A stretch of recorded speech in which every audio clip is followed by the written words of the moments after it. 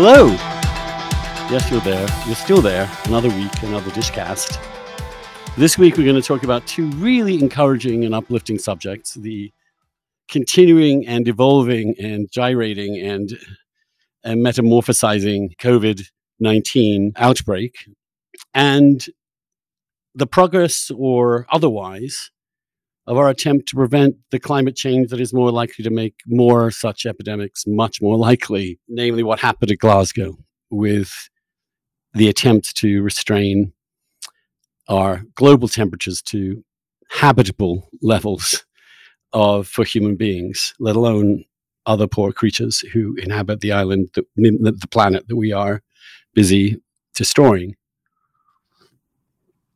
Well, who better to talk about these things than David Wallace-Wells, my old friend and editor at New York Magazine, the author of Uninhabitable Earth, one of the predictors, I think, of the direst scenarios in climate, and who also came and we chatted, I don't know, was it about a year ago, really, about the epidemic and how it was going.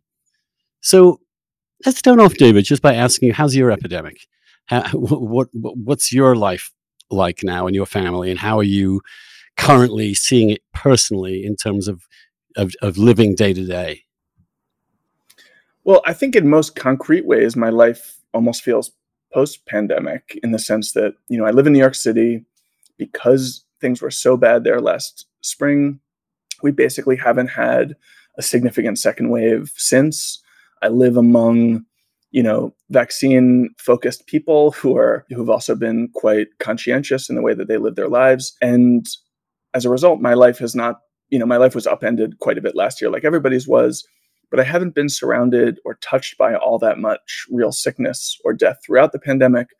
And now, both of my little kids are in nursery school every day, and there have been no interruptions so far this school year. I've been socializing mostly outside, but not exclusively. And, if you were looking at that from 10,000 feet, you might say everything's back to normal. And to a certain degree, it is. I do feel a little bit just a psychological hangover when I go into a restaurant, with low ceilings and no windows, as I've done a couple of times, and everybody's without a mask. It still makes me uncomfortable as much as I feel like I understand the data clearly that, ultimately not that many people are sick, especially in New York City. I'm relatively safe given that I'm relatively young. It's still, I think it's going to take me a while to really shake off the scar tissue of what it meant to be living in fear for so long. I was hoping that my own scar tissue was beginning to flake off, as it were, even though this metaphor is actually kind of disgusting at this point. So we'll abandon it. Yeah, I got hand, foot, and mouth disease a few weeks ago from one of my daughters, and all of my skin actually just did peel off, and it really did. Disgust your listeners, yeah.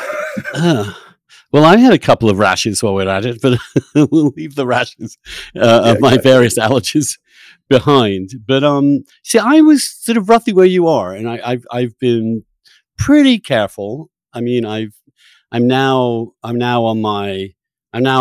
the Grand Slam. I have JJ, Pfizer, and Moderna in my system at some point. So this motherfucker virus is going to have some problems. I'm feeling roughly like that.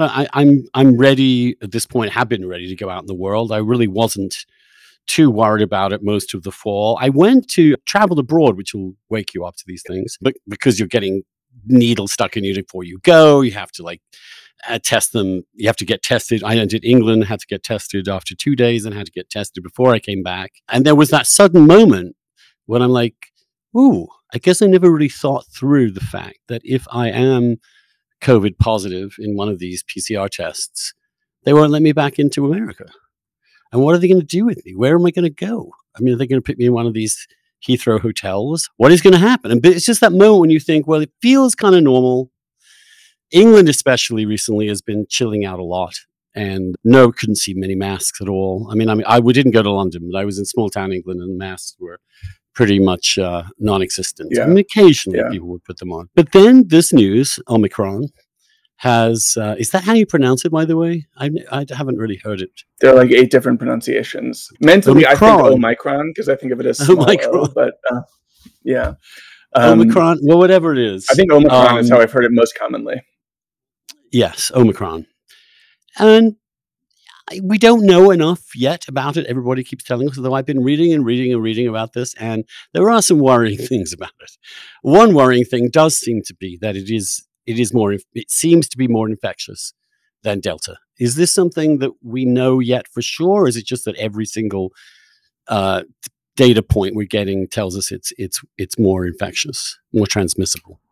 I think we can be pretty confident that it is more transmissible than Delta is right now. Now, there's some thinking that these strains their transmissibility is not necessarily constant, and it may be the case that Delta is now somewhat less transmissible than it was when it really took off and took over. Wherever we're seeing the two variants compete right now, Omicron is absolutely wiping the floor with Delta, which suggests that it has some meaningful advantage, at least over Delta right now. And ultimately, that's bad news. If we have an ongoing spread with Delta, as we've seen, not just in the US, but really all across Europe, that is not terrifyingly high, but also not nothing, has resulted, especially in the US, with some real ugly outcomes because it's significant enough and we have low enough vaccination rates. This does seem to be worse than that. It does seem to suggest that we're going to be facing a worse next few weeks that we're going to be or next few months. The other questions about immune escape, there are basically three things we want to think about: immune escape, transmissibility, and virulence or pathogenicity. And immune escape and transmissibility they have a relationship with one another. You can see essentially the same population. Let's just for the effect. readers, the listeners, just spell out each of those things. The first term. Okay, so transmissibility is, how many, basically it's how many people are going to be infected by an individual case. That's how it's often measured. It basically means how catching it is, how infectious it is. Immune escape is... Just to drill down on that, does that mean the individual sheds more virus at various points, or that the virus itself can linger in the air longer, or that there's something in the virus itself that makes it more transmissible? I've never quite fully grappled with that. My sense is that there can be many, many different drivers of that, including some of the ones you mentioned, but also including how binding it is, once it does get into your body, how likely it is to reproduce, how likely it is to stick there. It's a complicated virus, and there are many different things that could make it more transmissible. So it could be a number of different factors. And then our second term was immune escape. Immune escape. And that basically means how likely is someone who has either been vaccinated or who has been infected in the past, who we would expect to have a robust response to a second exposure, how likely is it that they in fact get reinfected? And, also secondarily, how likely it is that they're going to get quite sick from it. So there's a degree of immune escape that could produce just mild infection. And there are some indications that that's what we're seeing so far with Omicron, although I think it is quite early. And then there would be another level in which previous exposure was so irrelevant that even people who had been well vaccinated and who had been exposed before, or both, could be vulnerable to serious illness. We haven't, as far as I can tell, we're not really seeing evidence of that yet, but it's also so early. And, it's amazing that we have this sort of global alarm going up. We're still watching basically the initial cases go through their clinical course. We're still waiting to see how many of these people who got an early version of this are going to get very sick and are going to die. Or, like I said, early indications are that most people who were vaccinated, and even maybe those who had previous infections, are having only mild or moderate disease. But it's so early, it's hard to say definitively that that's the case here. There seems but to be they do seem to be getting infected, like people who were vaccinated or who had previous exposure and were previously infected do seem to be getting sick again. And I think that gets to something that's a little tricky about this language, immune escape or immune evasive, which suggests to the layperson that it renders previous protection irrelevant. But of course, we know vaccines aren't perfect in protecting against breakthrough infections. You can still get the disease. In fact, especially if you're old, if you have other conditions, you can even get a serious version of the disease. It's much, much less likely, but it's possible. And here, what we're talking about is not that a new variant would come along and totally obliterate that protection, but just that it would make it less significant. So if the vaccine efficacy is 80%, let's say, it could cut it to 50%. If your, whatever protection from previous exposure you got is, whatever level it is, this could cut it by a factor of 5 or whatever. And we don't have the good data on that, but it does seem to be the case that, we are seeing a large number of reinfections, which means presumably, as we see this spread around the world, we're going to see many more cases of reinfection and breakthrough than we've been seeing even with Delta, when we were seeing a non-zero amount of them. What we don't know really, though, do we, is that, first of all, how easy it is to get reinfected with Omicron as compared to Delta. One would imagine it would be slightly easier. Otherwise, Omicron wouldn't have this advantage, or this swift and sudden advantage over Delta. And we don't know, of course, whether it will lead to more serious symptoms. But the question is, is this just Delta 2? Is this, as far as our response to it, is it going to be, we have another variation of this virus that's going to reinfect more people, but the symptoms are not going to be quite as severe. Hospitalizations and deaths are not going to be that significant. Certainly no worse than Delta. Now, we probably don't know that yet, right? But that's roughly the parameters. It's Delta plus. Biologically, it's actually more like some of the other variants that haven't worried us all that much. I think Lambda and Gamma are the two that it seems to be drawn from, although maybe Beta. I don't totally remember. But it's worth keeping in mind that this is the fifth variant that we've had, and only two of them have exhibited aspects of immune escape. And the one that really changed the game was Delta, which did not exhibit any immune escape. So I think especially those of us who are vaccinated, we tend to get really scared about this quality, but in fact, it may be transmissibility that is the most important factor, not immune escape. And what we're seeing with Omicron suggests both that it has a transmission advantage and that it is exhibiting some amount of immune escape. It's a pretty scary combination. On the other hand, there is data from South Africa in particular that's showing that while there has been a dramatic case spike over the last couple of weeks because of this new variant, the hospitalization rate has actually continued to decline, which is the trajectory it was on before that. Now, I'm not ready to say that that's going to be the way this plays out, even in South Africa, let alone in other countries. I think it's possible that what we're seeing is a lag and that hospitalizations will begin to pick up. But I think it's, at least if you're being tentative and cautious about it, it's probably the case that we're not going to see this unbelievably dramatic spike in hospitalization and death as a result. It does seem to be producing more, on the whole, more mild cases than Delta and previous variants did as well. So there's actually evidence that the symptoms are milder. We actually have some data on that so far. Yeah, I mean, it's early, and there are caveats, including that the population that has gotten sick with this variant is younger, but that was also the case in previous waves. So when we compare it to previous waves and see that the shape is a little different, the shape of the hospitalization curve is a little different, it's encouraging. What worries me is, if we're talking about a meaningful transmission advantage against Delta and some amount of immune escape, then we're talking about the possibility of much larger waves than we saw even with Delta. And when you're talking about a much larger wave, even if, the percentage, the rate of severe illness is relatively low, you can end up with a quite devastating toll overall. And I think that that's, at least as far as we know, everything we know about Omicron suggests that that's still kind of worryingly in play. It doesn't seem like we're all the way back at square one. It doesn't seem like we're going to be seeing, mass death of the kind that we saw when Delta hit India, for instance, where they had very little exposure and very little vaccine protection. But I think the possibility that, in the US over the next few months, we see the death toll rising from an already quite high level of about 1,000 people a day to something approaching last winter's peak when it was, between 2,000 and 3,500 people a day. I think that's certainly possible.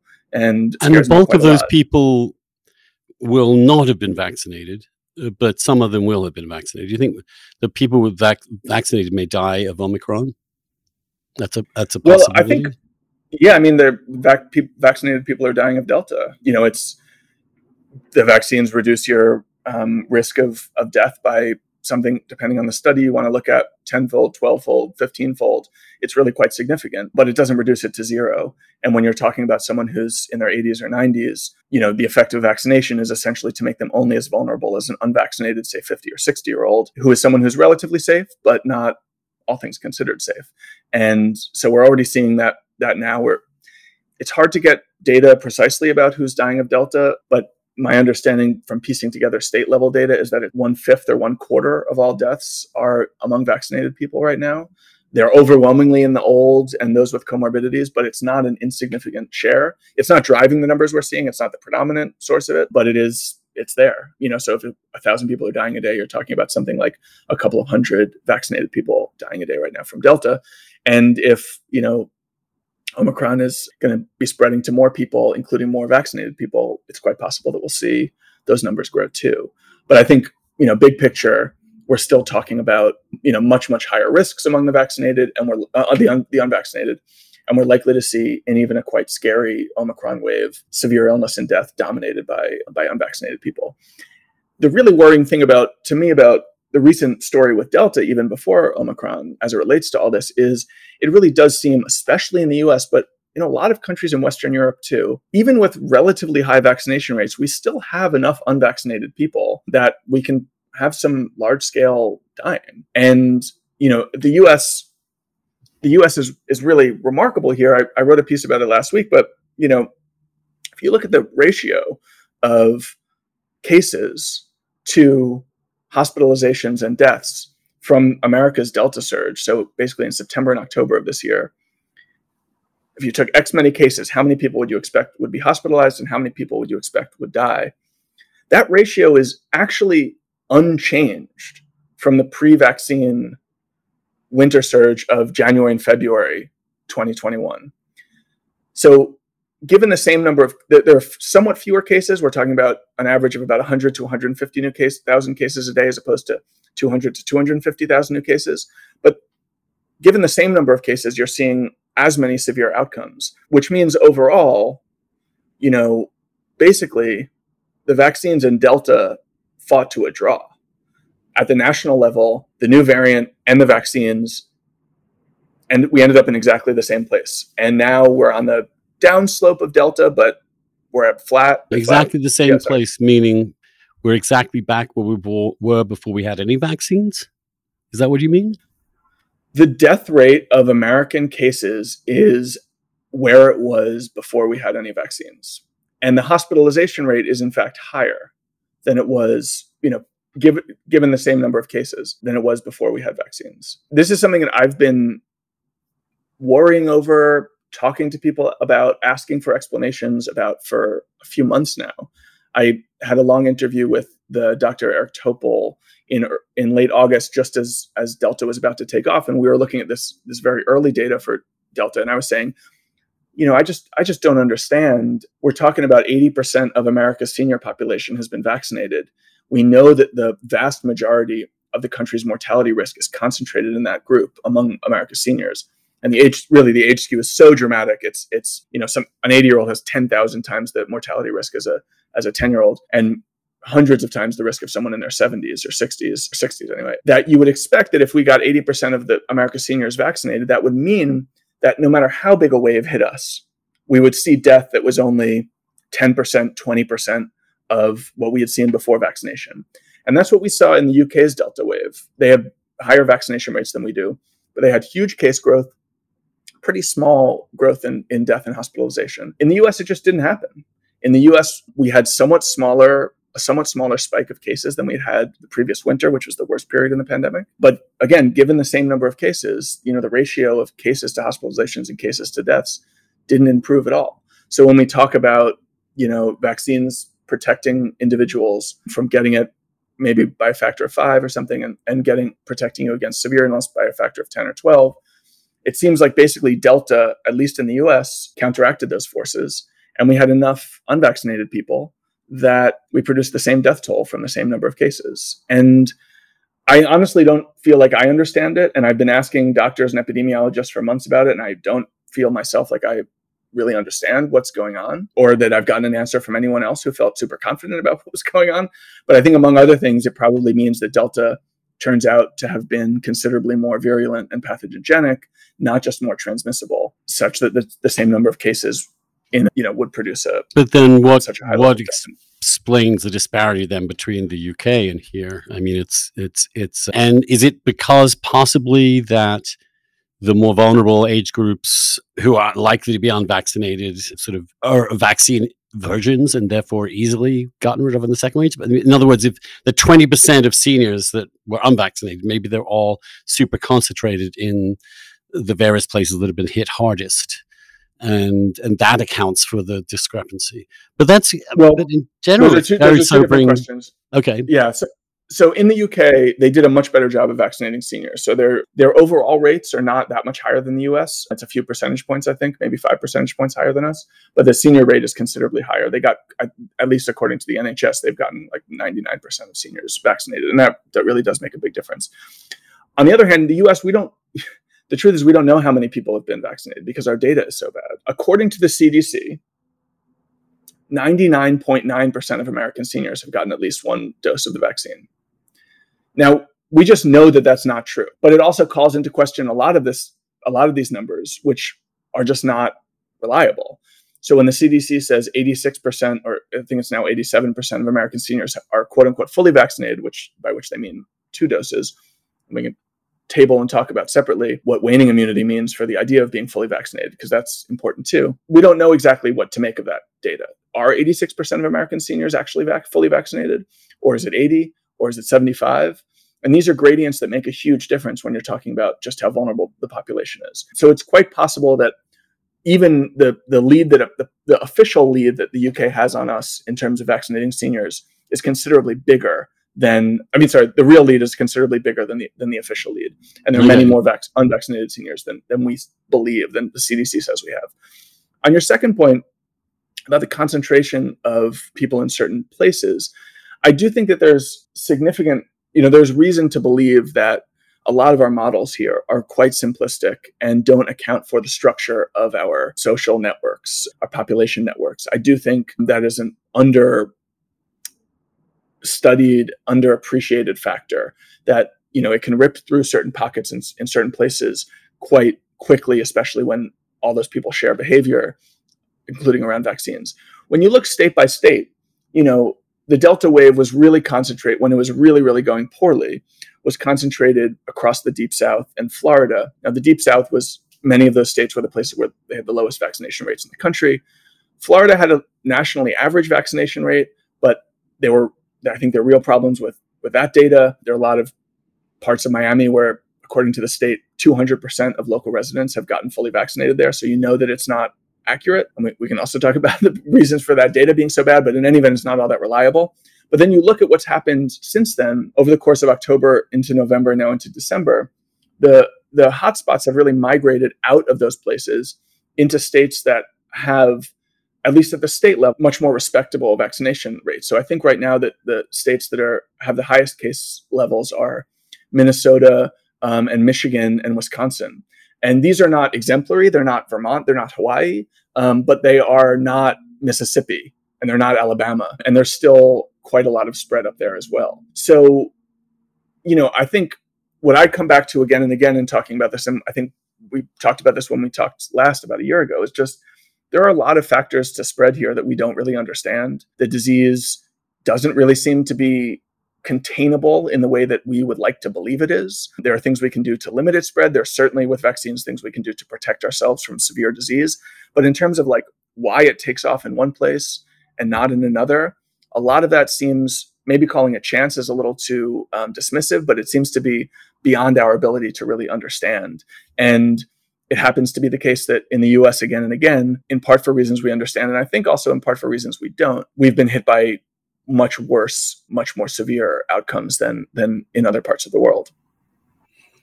It's funny. I was thinking of maybe taking a winter break somewhere, and I looked at various states, and I realized that Florida is now the safest state to go to, with the levels of COVID infection being really very low in comparison with the rest of the country. Stands out rather remarkably.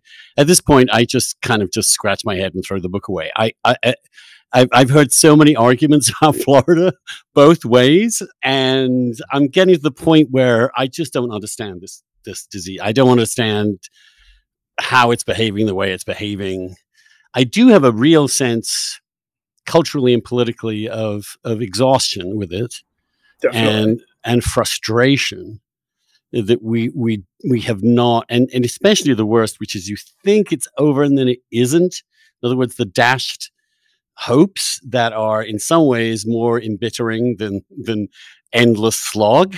When you think the light is coming and then it suddenly gets dark again, your gloom is much deeper. It just I'm just thinking, and again, this is just thinking personally, is that, well, what would I do under these circumstances? I would probably hunker down more than I might have. In other words, that it seems quite likely to me that if we get sudden new wave of Omicron infections, that economic activity will decline, that people will start working at home again, that there will be some kind of recoil, as it were, which could end. And my other concern is that if these require hospitalizations in very large numbers, sometime in the spring, we're going to have a hard time having hospitals functioning, in the sense that they won't be able to do other operations while they're grappling with these new waves of Omicron. And I don't see so far the idea that if this happens, more and more people will go and get vaccinated, when the vaccines do not seem to be. I mean,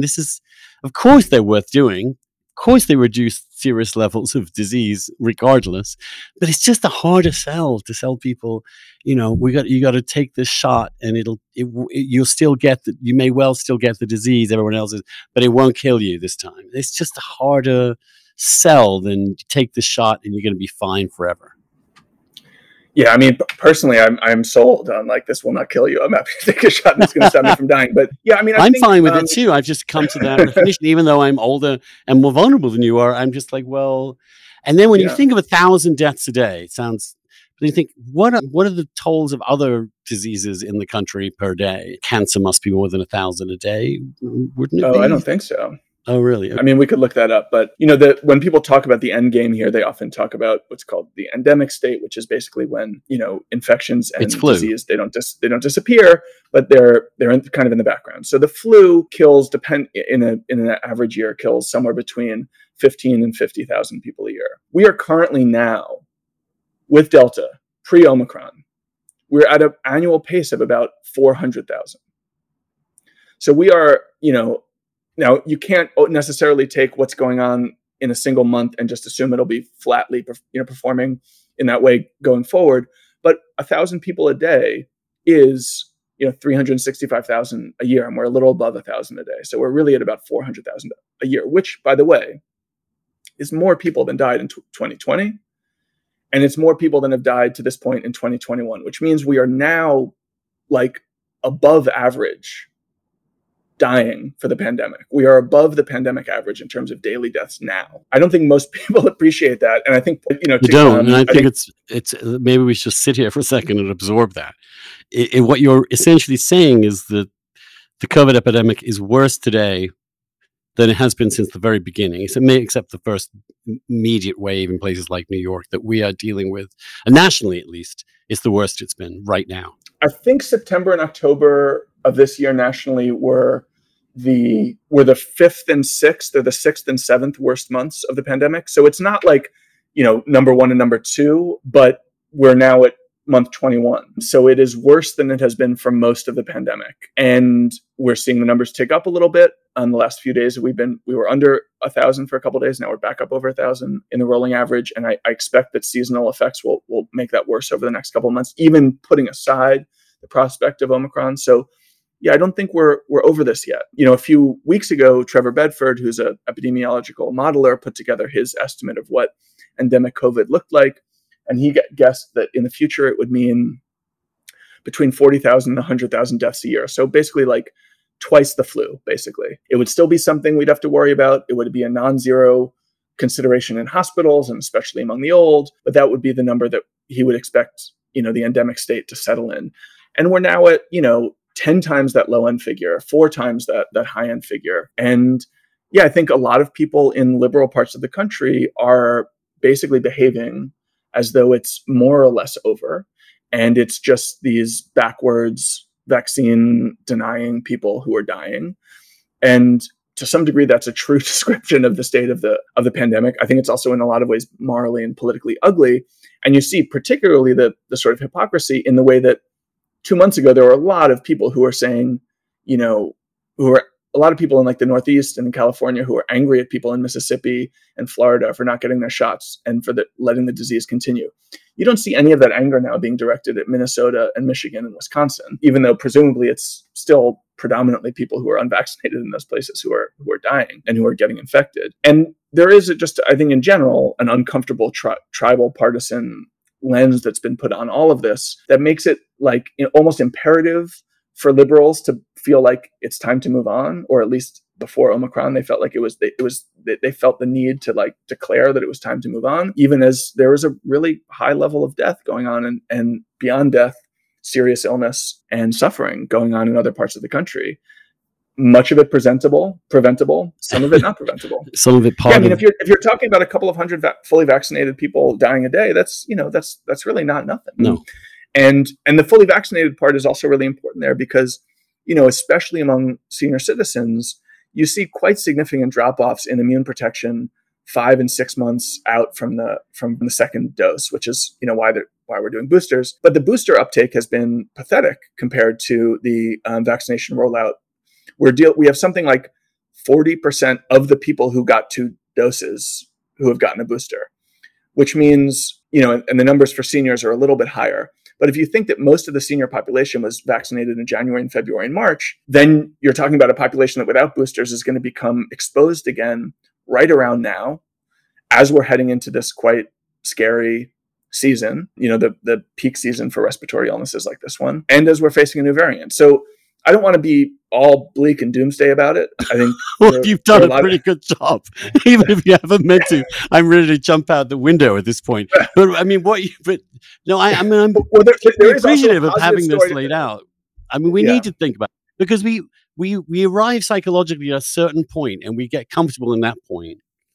And then it's so hard for us to let go of that when the data has actually disproven that, or not disproven it, but just changed over time. And we know more things. It's just this very human, especially when you're confronting this life and death, terrifying thing. The other part of it that's unknowable that we are getting some suggestions from South Africa again is that the age dynamic may be different with Omicron than with Delta. In other words, that children and younger people may be more liable to get infected and have serious disease from this variant than the previous one. Now, if that happens and children become, as they usually, the remarkable thing is they've been spared in this particular pandemic, but then that changes a whole lot sociologically, politically, psychologically. Changes everything. Yeah. What is that possibly about to happen? Because it seems to me that if then children were kept out of school another year, we're facing a serious societal crisis in which this virus is crippling us. You think about the restrictions that have been imposed on kids to this point, given extremely low mortality risk, at least, and think if that were raised even just by a factor of 5, which would still make them, compared to the population as a whole, quite safe. What would happen? My sense is that the reports about that coming out of South Africa are quite preliminary and anecdotal. And over the course of the pandemic, we are routinely treated to stories about kids filling up ICUs in particular places and needing more oxygen. And it basically just hasn't been borne out by the data that nowhere at no point have kids really gotten, again, they're not vulnerable. Something like 700 or 800 American kids meaning people under the age of 18, have died of this disease. I don't want to diminish that. That's a lot of tragedies. But in a country where we're coming up on 800,000 people dying, it's a very, very small fraction. And to this point, I've grown skeptical of that kind of anecdotal reporting. Now, it may be the case. I don't want to say it's not possible. It may be the case that these anecdotal reports are borne out. But I that's one of the things that I want to see a little bit more before I really get scared myself. There is a positive hypothesis, sort of encouraging, optimistic story to tell about Omicron, which it's very tentative and speculative. We don't really know, and different people have very different ideas about this, even those who know the scientific questions really well. But in theory, if we have a variant that is much more transmissible and much more mild, that could be, quote unquote, a good thing, because it would basically spread immunity through the population without imposing that much additional serious illness and death. Now, I personally wouldn't feel comfortable endorsing that certainly at this stage of this new wave, but it is possible that 3 months from now we look back and say we got, if the US ceiling vaccination was 65%, it's possible that this wave is going to essentially vaccinate the remainder without imposing an enormous cost in terms of serious illness and death. You mean we actually return all the way back to herd immunity? Is that what you're beginning to say? Yeah, I mean that is when we get to endemicity, is basically when everybody is either the German health minister said a week or two ago, looking at this, I think maybe even before Omicron, we're everybody's going to be either recovered, vaccinated, or dead.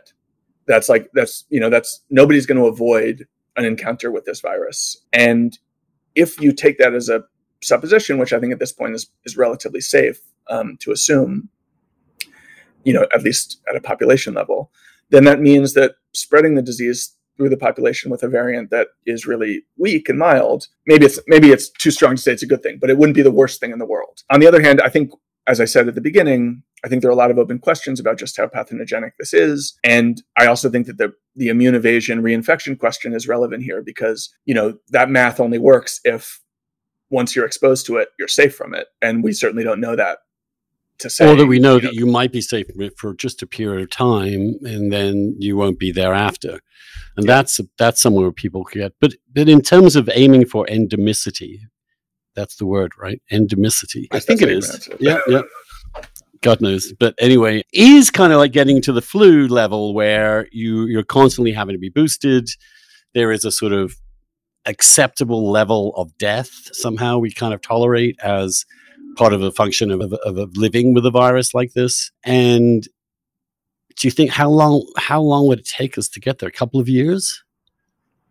A lot depends on how transmissible this variant and the ones that come after it are. So we should hope it's sort of super transmissible and super lame. In other words, we should hope that it's easy to catch and isn't too dreadful a diagnosis when you get it, because that would probably clear a problem with the unvaccinated in terms of having a significant pool of people in the society who can spread it much more quickly and also allow it to mutate and become in different kinds of variations.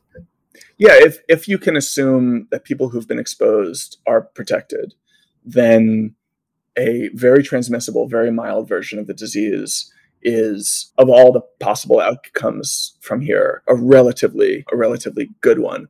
Now, that's not to say that there won't be additional deaths from it, even in an extremely mild version. When you have it, as we've learned over the last couple of years, when you have a new disease spreading through a population, even if less than 1%, even if 1/10 of 1%, even if 1/100th of 1% of the population is going to die from it, if it's truly going through the whole population, that still adds up to a lot of dying. But all things considered, it may allow us to move more quickly to an endemic state than vaccination, which not just in the US, but really all around the world, with a few national exceptions, does seem to have stalled. Now, in some countries, it's stalled at 90%. In some countries, it's stalled at 80%. In the US, it's stalled at about 60% of the population as a whole.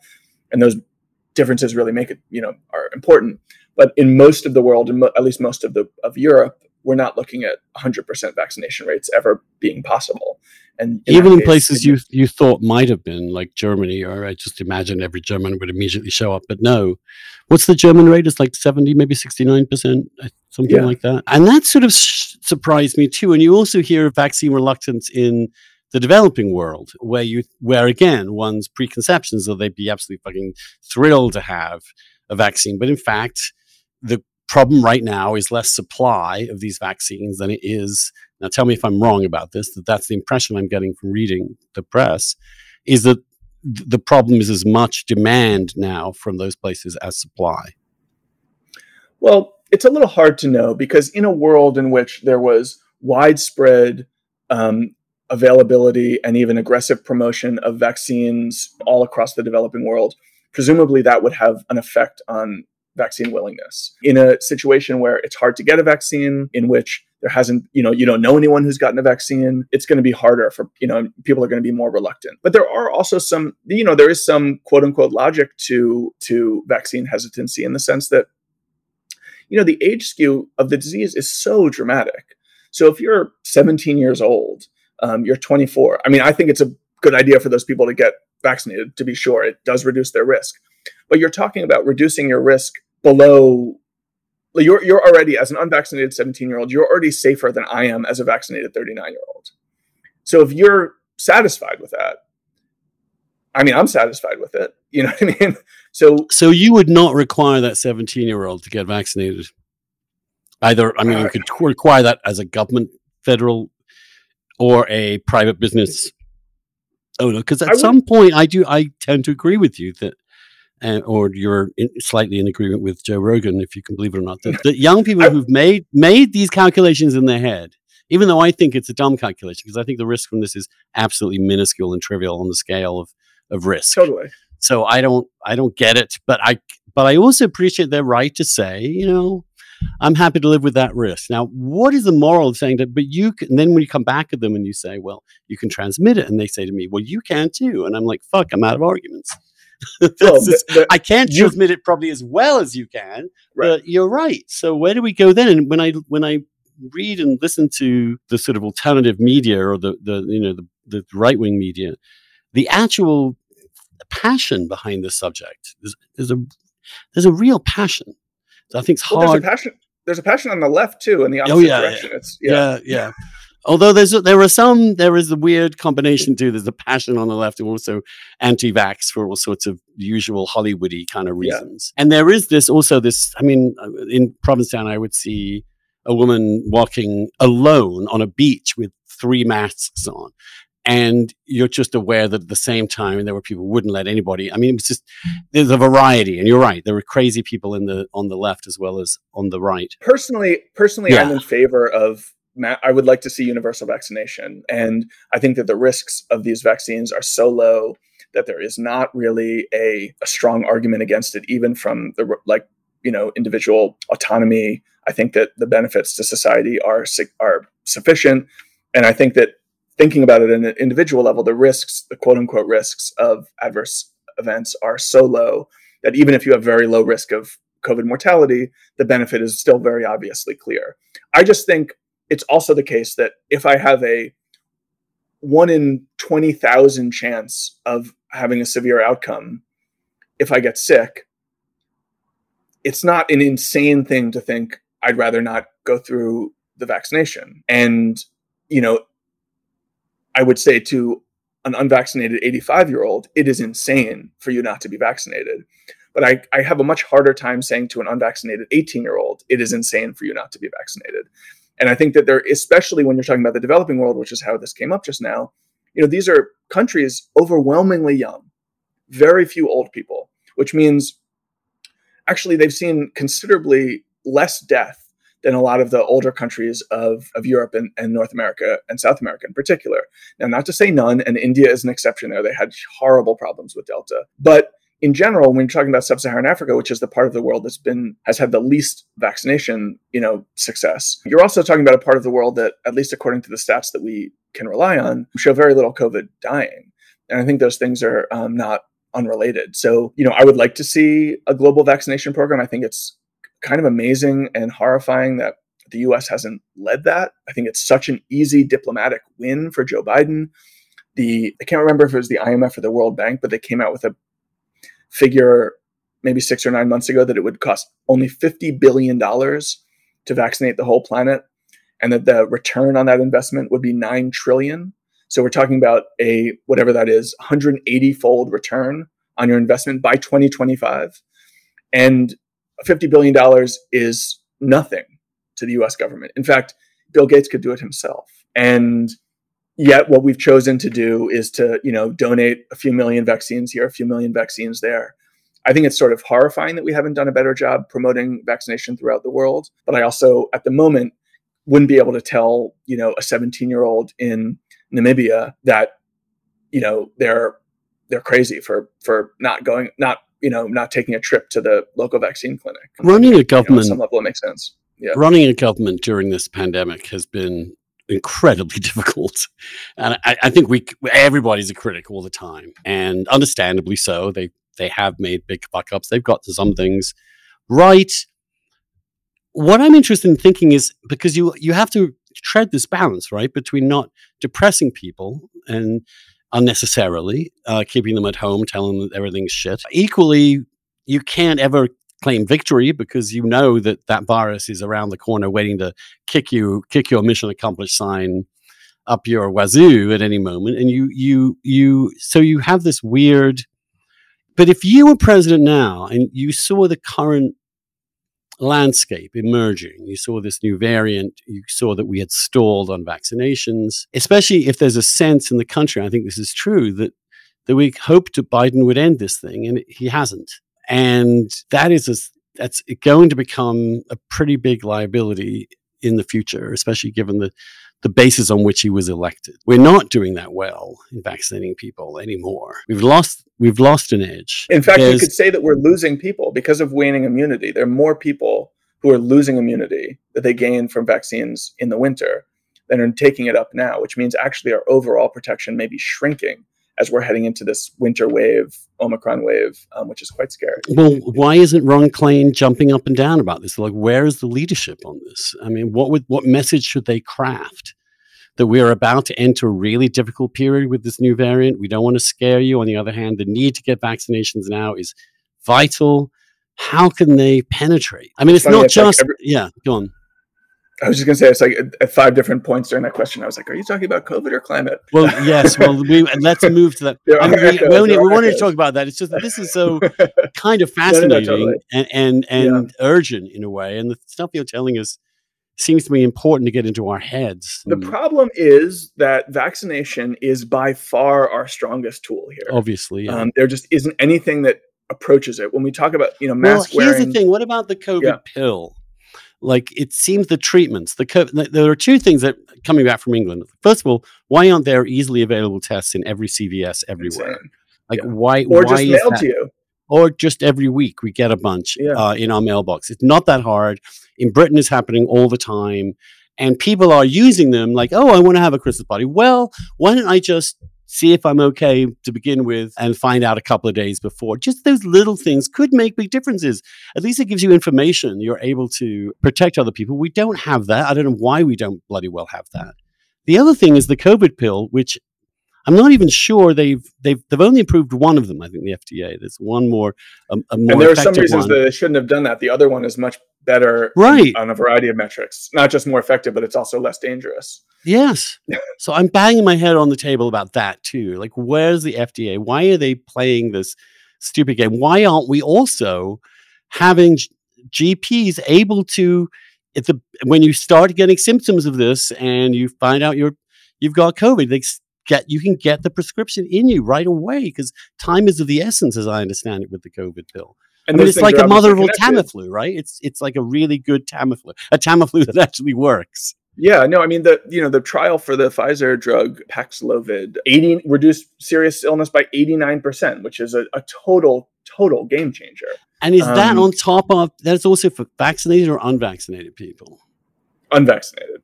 Right. But I think I expected that the rates would be similar. I don't. It would just be a smaller number of people who would need it in the first place. But so if you can cut it off at the treatment phase, in other words, if people can be confident that even if they get sick, there's a treatment, you'll get better, it's not the end of the world, then I think we'd also be in a new situation. But again, I don't hear anything from Washington telling us about this pill, how it's going to affect us, why, and I don't hear any political pressure on the FDA to fucking move this along. I just don't know where the Biden people are. Yeah, I think it's not great. I mean, I think, the 2 issues that you raised are really connected, because if you need to take a pill within 3 days of your symptom onset, you also need to be tested pretty quickly and have a sense that you actually have COVID as opposed to some other respiratory disease. And if we don't have widespread reliable testing, it makes rolling out a therapeutic a lot harder because there is that window, time window limitation. I think the CDC has come under a lot of fire. I think the FDA is performed really poorly throughout the pandemic. And this is another instance of it. The thing I keep coming back to is, this is out of date now, but the initial safety data on the vaccines was released in May of 2020. And we didn't start giving doses until December with the very first, and it wasn't really being rolled out until January. Now, there are arguments, of course, for going through efficacy trials to see how effective something would be. But you could do those things much more quickly than we did. And the implied argument delaying that rollout by 6 months was that, the number of people who died in the winter surge, which was a couple 100,000, that there was some meaningful risk that rolling out this drug to the population this vaccine, rolling out this vaccine to the population as a whole, could theoretically produce as many adverse outcomes or deaths. And it's just preposterous. Like, nobody would have said that last June, which is, the argument, not to endorse like the Russian approach to this or the Chinese approach to this, but that's actually what they did. Now, they had worse drugs, but they also didn't wait.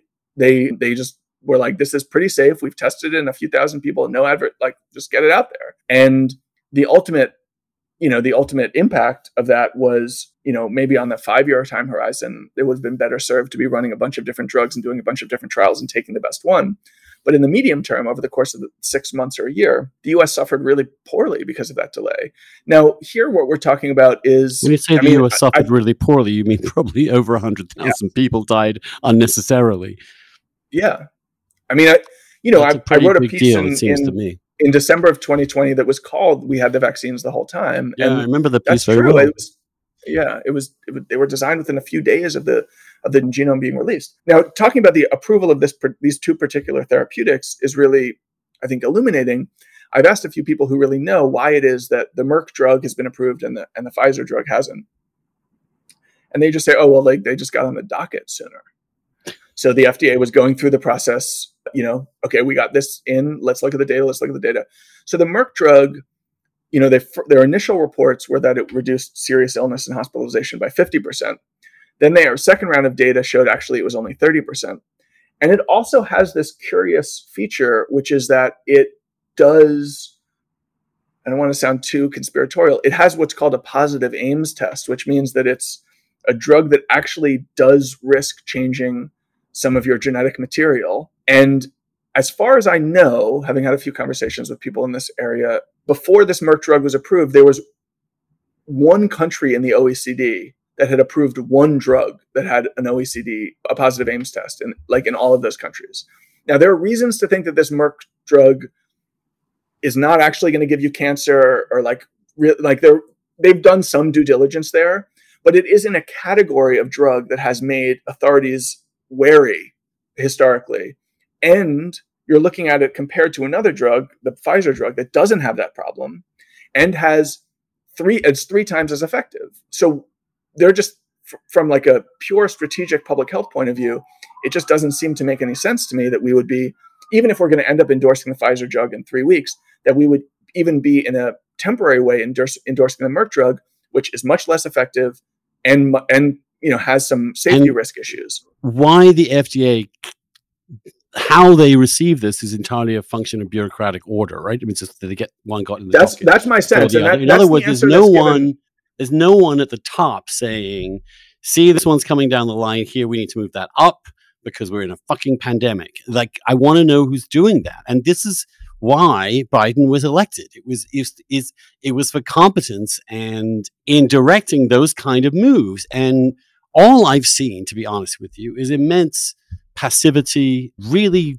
poor messaging, not really a sense of being in command of this, and the sense that we're treading water. We're just treading water. I mean, what you're saying is that we're, we can have another 400. We could have another 400,000 deaths in next 12 months. Yeah, I mean, I would say that's probably a worst case scenario, but it's on the table. Yeah, I think we all got deluded watching the pandemic unfold first under Trump, that all it took was getting a competent person in charge. It is really complicated to begin with. Even if you have a perfectly functioning bureaucracy, even if you have very high levels of social trust, this isn't like an easy thing to do, right? No. On top of which, the bureaucracy there, even below the levels of political control, like the levels of political appointees, there are real challenges there too. So the FDA is really a case in point. At every stage, if you ask the question about rapid tests, about the original testing that they bungled very early on in the pandemic,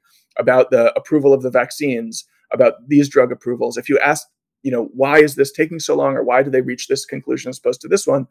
The answer invariably has been because they are sticking to some version of pre-pandemic protocol. Now, they are making some adjustments. They are speeding some things up. I don't want to say that they're totally blind to the needs of the, the urgency of the present, but they're not totally rethinking their approval process. And ultimately, I think we'd be in a much better position if they had. Now, whether we can, turn things around, personally, I'm pretty skeptical. I mean, when I hear Biden going big on rapid tests, first of all, it's like 9 months into his presidency, and we're finally getting like a big announcement about rapid tests. And second of all, he's like, you're going to be able to get a insurance reimbursement for your test. So you got to go to CVS. They have to have it in stock. You have to buy it for whatever it is, $15 or $20, which is, all across Europe, it's like where it costs anything, it's $1 or $2. It's a much more manageable cost.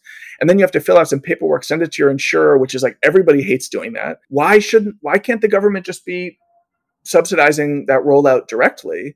Why are they involving the insurance companies, which, by the way, is also excluding all of the uninsured Americans? It's like, this is your big play on rapid tests. It just seems needlessly deferential to pre-existing bureaucratic protocol and the sort of quote unquote politics of the possible.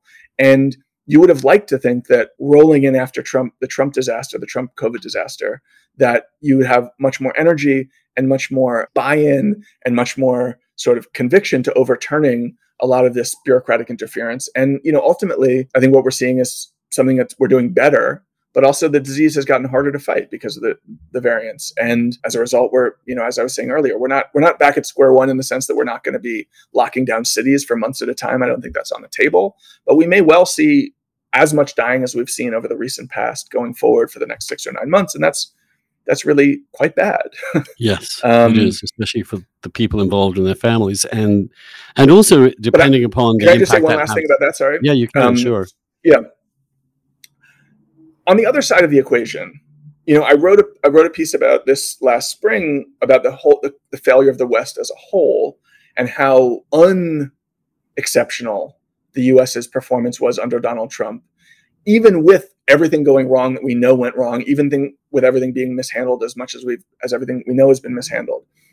Now, if you look at today, which is to say, at that point, you could look at, the U.S. was doing better than the U.K. It was doing better than some other countries in Europe. It was worse than most of its peer countries, but they were all in the ballpark. And so you had to say it may be the cultural forces and other dynamics, structure of population is more significant here than public policy, which differed a lot from country to country. If you look today at The Economist, they maintain an excess mortality database, which doesn't apply to some countries in the developing world, so it is limited in its value. But if you look at over the course of the whole pandemic, what countries in their database, which is basically all of Europe, and the Americas, have done worst, the US is really, really far down that list. Let me just actually call it up so I know. It's like they're not in the top 10. They're not in the top 50, I don't think. Yeah, so the list goes, this is excess deaths per 100,000 people. So that measures not just from COVID, but other people who died in part because of restrictions, because medical access wasn't offered. It's like a true accounting of the total toll of the pandemic. And the list goes, it's all Eastern Europe: Bulgaria, Russia, Peru, North Macedonia, Serbia, Lithuania, Bosnia, Mexico, Albania, Kazakhstan, Bolivia, Kosovo, South Africa, Romania, Ecuador, Belarus, Poland, Montenegro, Slovakia, Latvia. So they did best, is what you're saying. No, these countries did worse. Okay, worst. Yeah, Bulgaria is the worst in the world, 780 excess deaths per 100,000. The US is like 40th on this list with 247 excess deaths per 100,000.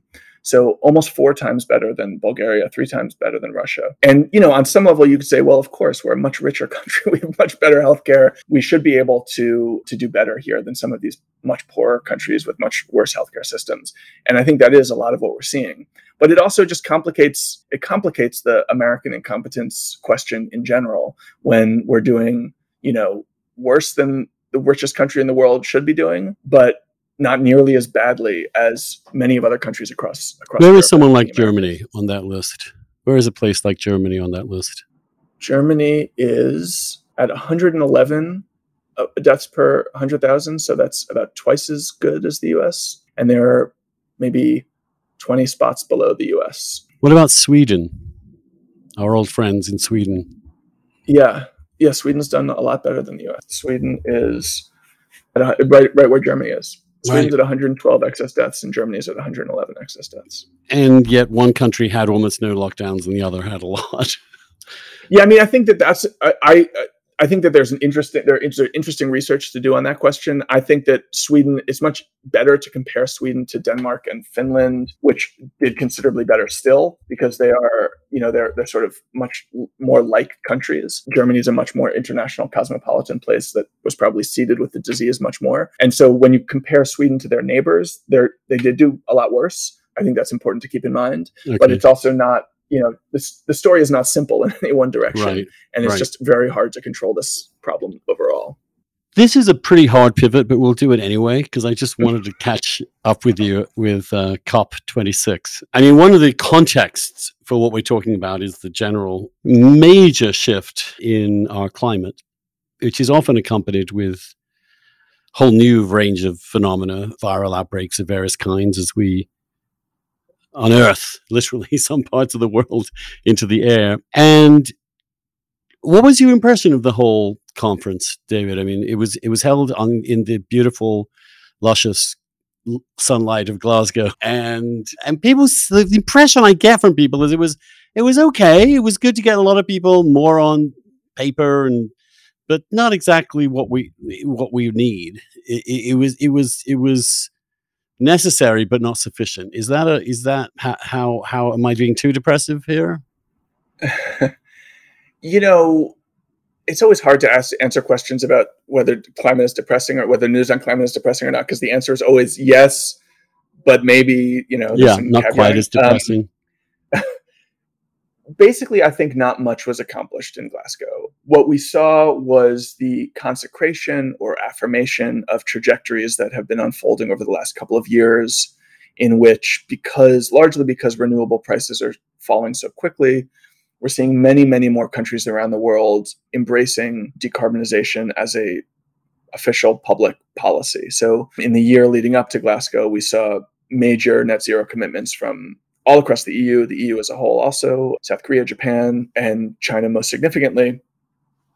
And we didn't see anything like that this time. We saw a commitment from India, but it was for 2070 or 2080, which is so far in the future that it's practically meaningless. And the fact of those two things, that the conference itself didn't really produce much meaningful progress, and that we saw quite a lot of, I think, exciting, laudable commitments over the previous year, suggests to me the possibility that much of what will be done over the next few years to decarbonize the world won't be done under the auspices or under the aegis of the UN and this international body, that it will be conducted much more country to country by countries who see the benefits of decarbonizing themselves.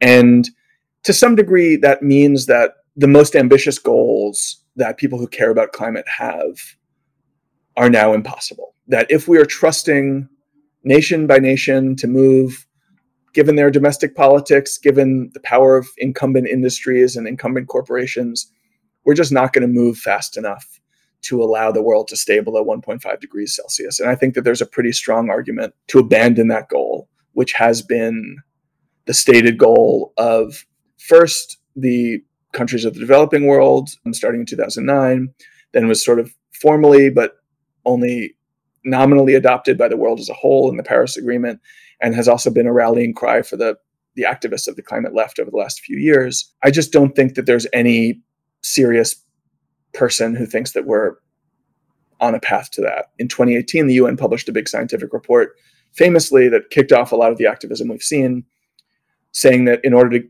keep the world's temperatures below 1.5 degrees, we would have to cut emissions by 45% by 2030. So we're now 3 years after that, and emissions are going up, and the IEA expects that they're going to continue going up for the next couple of years. I don't know a single person who thinks that we're going to cut our emissions by 45% by 2030. There's some far-fetched sort of techno-solutionist perspective that we could maybe undo some of that damage in the second half of the century that we're doing now. I guess I wouldn't say that I rule that out completely, but it seems really strange to me, and overwhelmingly my major impression of Glasgow was it's just so strange to me that I saw leader after leader get up on stage, talk in existential terms about this crisis, endorse this goal and the necessity of protecting it, the goal of 1.5 degrees, when they all must know that it's essentially out of reach. And I think that that is a really strange and fascinating political dynamic. 10 years ago, you wouldn't have seen someone like Boris Johnson go full Greta at Glasgow. You would have heard him say, I can't get up there and endorse goals I know we won't hit. That would have been like a conventional political perspective. This is important. We need to keep pushing, but I'm not going to get up on stage and say it's life or death that we hit a target that I know we're not going to hit. And yet that's really what we've seen. Not just Boris was the most cartoonish of the bunch, but that's really what we saw across, all of these leaders talking in existential terms about this particular target, 1.5 degrees, that they have to know is basically out of reach at this point. And on some level, I count that as progress. I think it's good that this is being talked about in those terms. It's being communicated through the media in those terms. It's not just the people marching in the street who are talking that way. I think it's good for the world to hear it from people who they would think of as sort of sober-minded, often centrist, people, even conservatives. But I also wonder if we're entering into a phase in which a calculation has been made by many of these leaders that all they have to do is rhetoric, or that like ever more impassioned rhetoric can excuse meaningful but inadequate action, which is really where we are. The world is changing. It's changing faster than I thought was possible. I think some of the forecasts for the ultimate climate endgame are considerably more optimistic than they were a few years ago. But we've lost the opportunity to avoid serious warming and all that brings. And yet we're still talking about that as a live goal and even as a kind of existential goal. And I don't know ultimately what that means for climate politics. It could mean that the world just starts to tune out that language. But it may also mean that that perspective is taking over.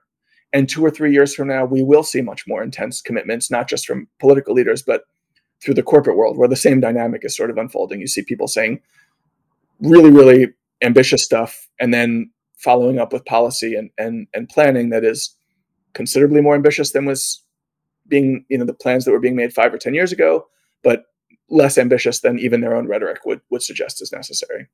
Well, I have two very brief Enviro questions, and maybe they're because they're just questions that come up in my own research. Like, how viable are these new little mini nuclear stations that Rolls-Royce is developing, that France seems to be warming to? I mean, how real is this little boomlet in nuclear interest?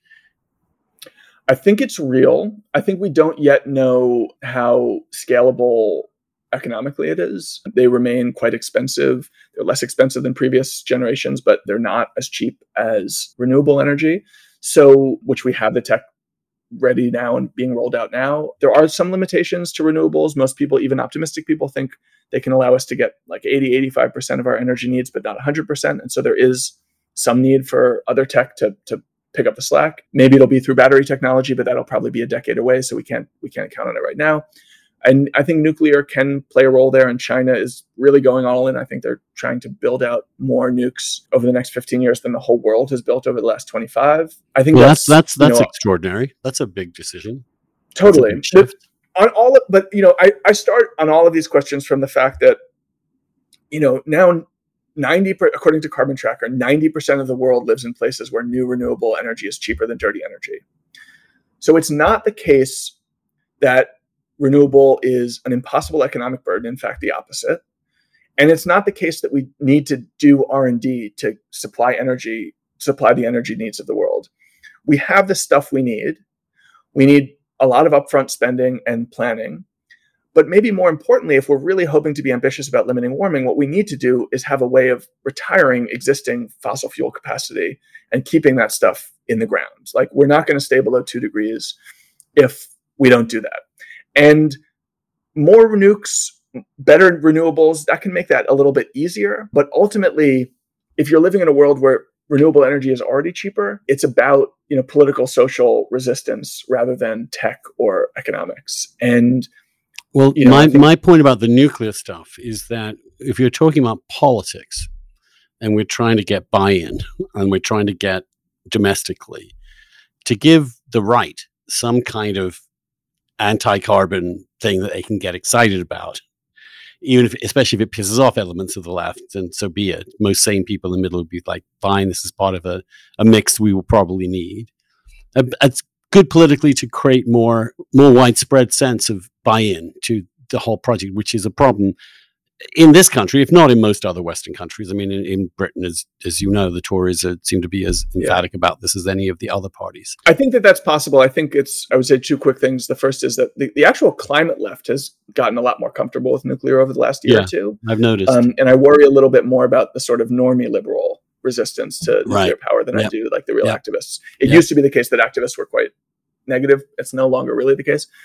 A little bit the case, but I worry more about like the forces that closed India Point or are closing Diablo Canyon, and I think that's part of the Biden in general. The approach you're outlining has been a big part of the way that Biden has approached this subject generally, in the sense that a lot of the spending in these two bills has to do with R&D. There's spending for carbon removal tech, which is relatively popular on the right, and there's the 45Q tax credits have maybe even throwing a lifeline to some coal plants. That's how friendly they are to those businesses. So I think there is some additional coalition building right here. It's just a sort of irony of the present moment that it's not the activists who are the problem. It's like the Joe Manchins of the world who are the problem. Question about renewables. I mean, there are some worries about the waste of renewables. I mean, the amount of actual physical material required for solar panels at the scale we're talking of, for example, is hard to dispose of.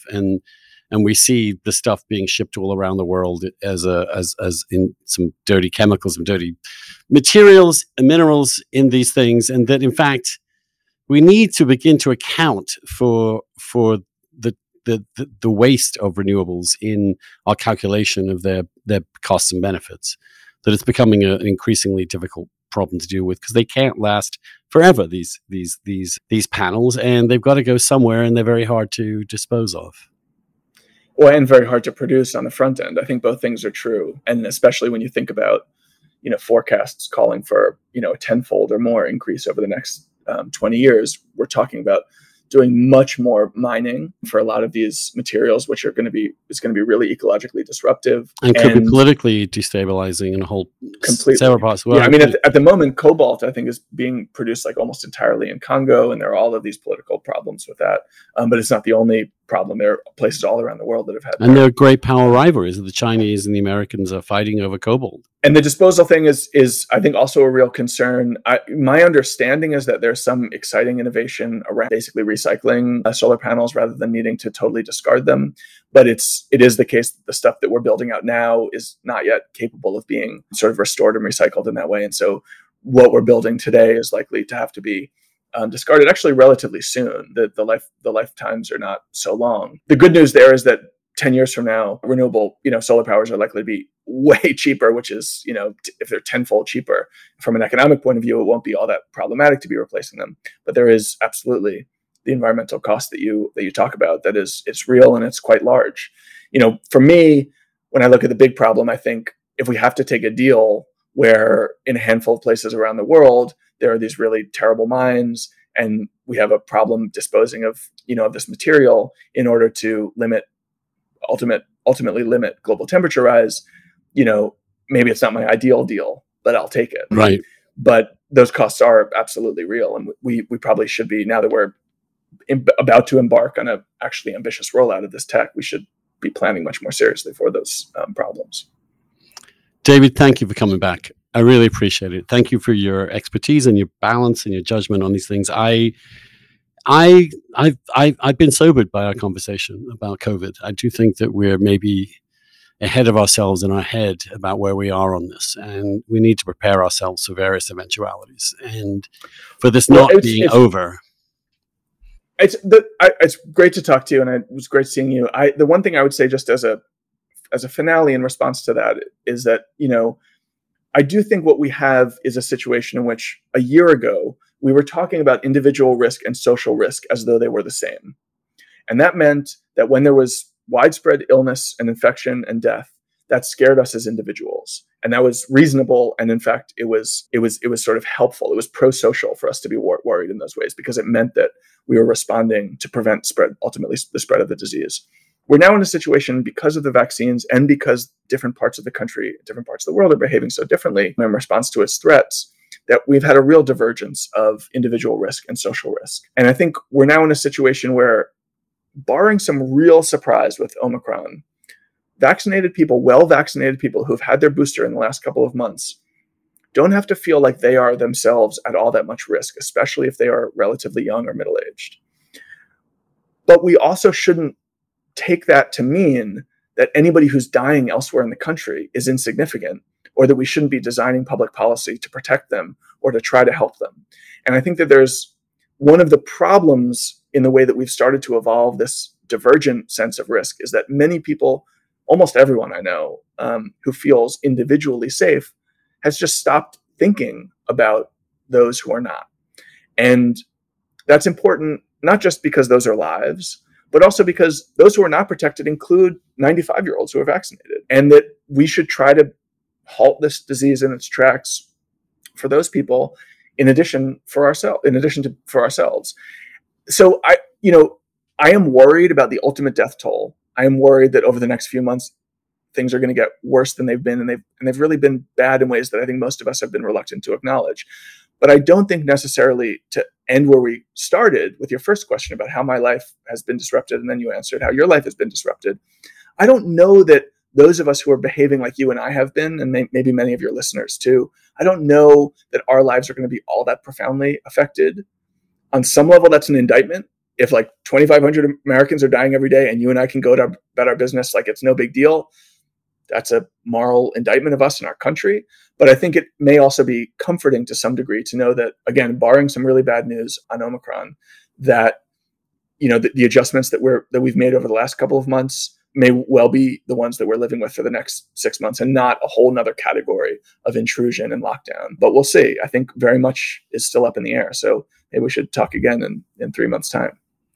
Let's stay in touch, David. It's always good to hear your insights and benefit from the vast amount of research you're doing every day. I imagine it's exhausting. I can't imagine the number of studies you keep up with. Those of us just rely upon your work and other people's works are most grateful, especially when I feel like it's coming from an honest broker, and I really do feel that with you, and it's just increasingly rare to find that and to trust it. Thank you. Well, thanks for having me. Great to talk, and yeah, let's stay in touch. All right, next week. What's next week? Oh yes, Michael Schellenberg. We're going to have someone who directly disagrees with some of these things, and also on some other questions. So we'll see you then. And we'll get to the bottom of COVID and the climate at some point anyway. Thanks so much. We'll see you next week.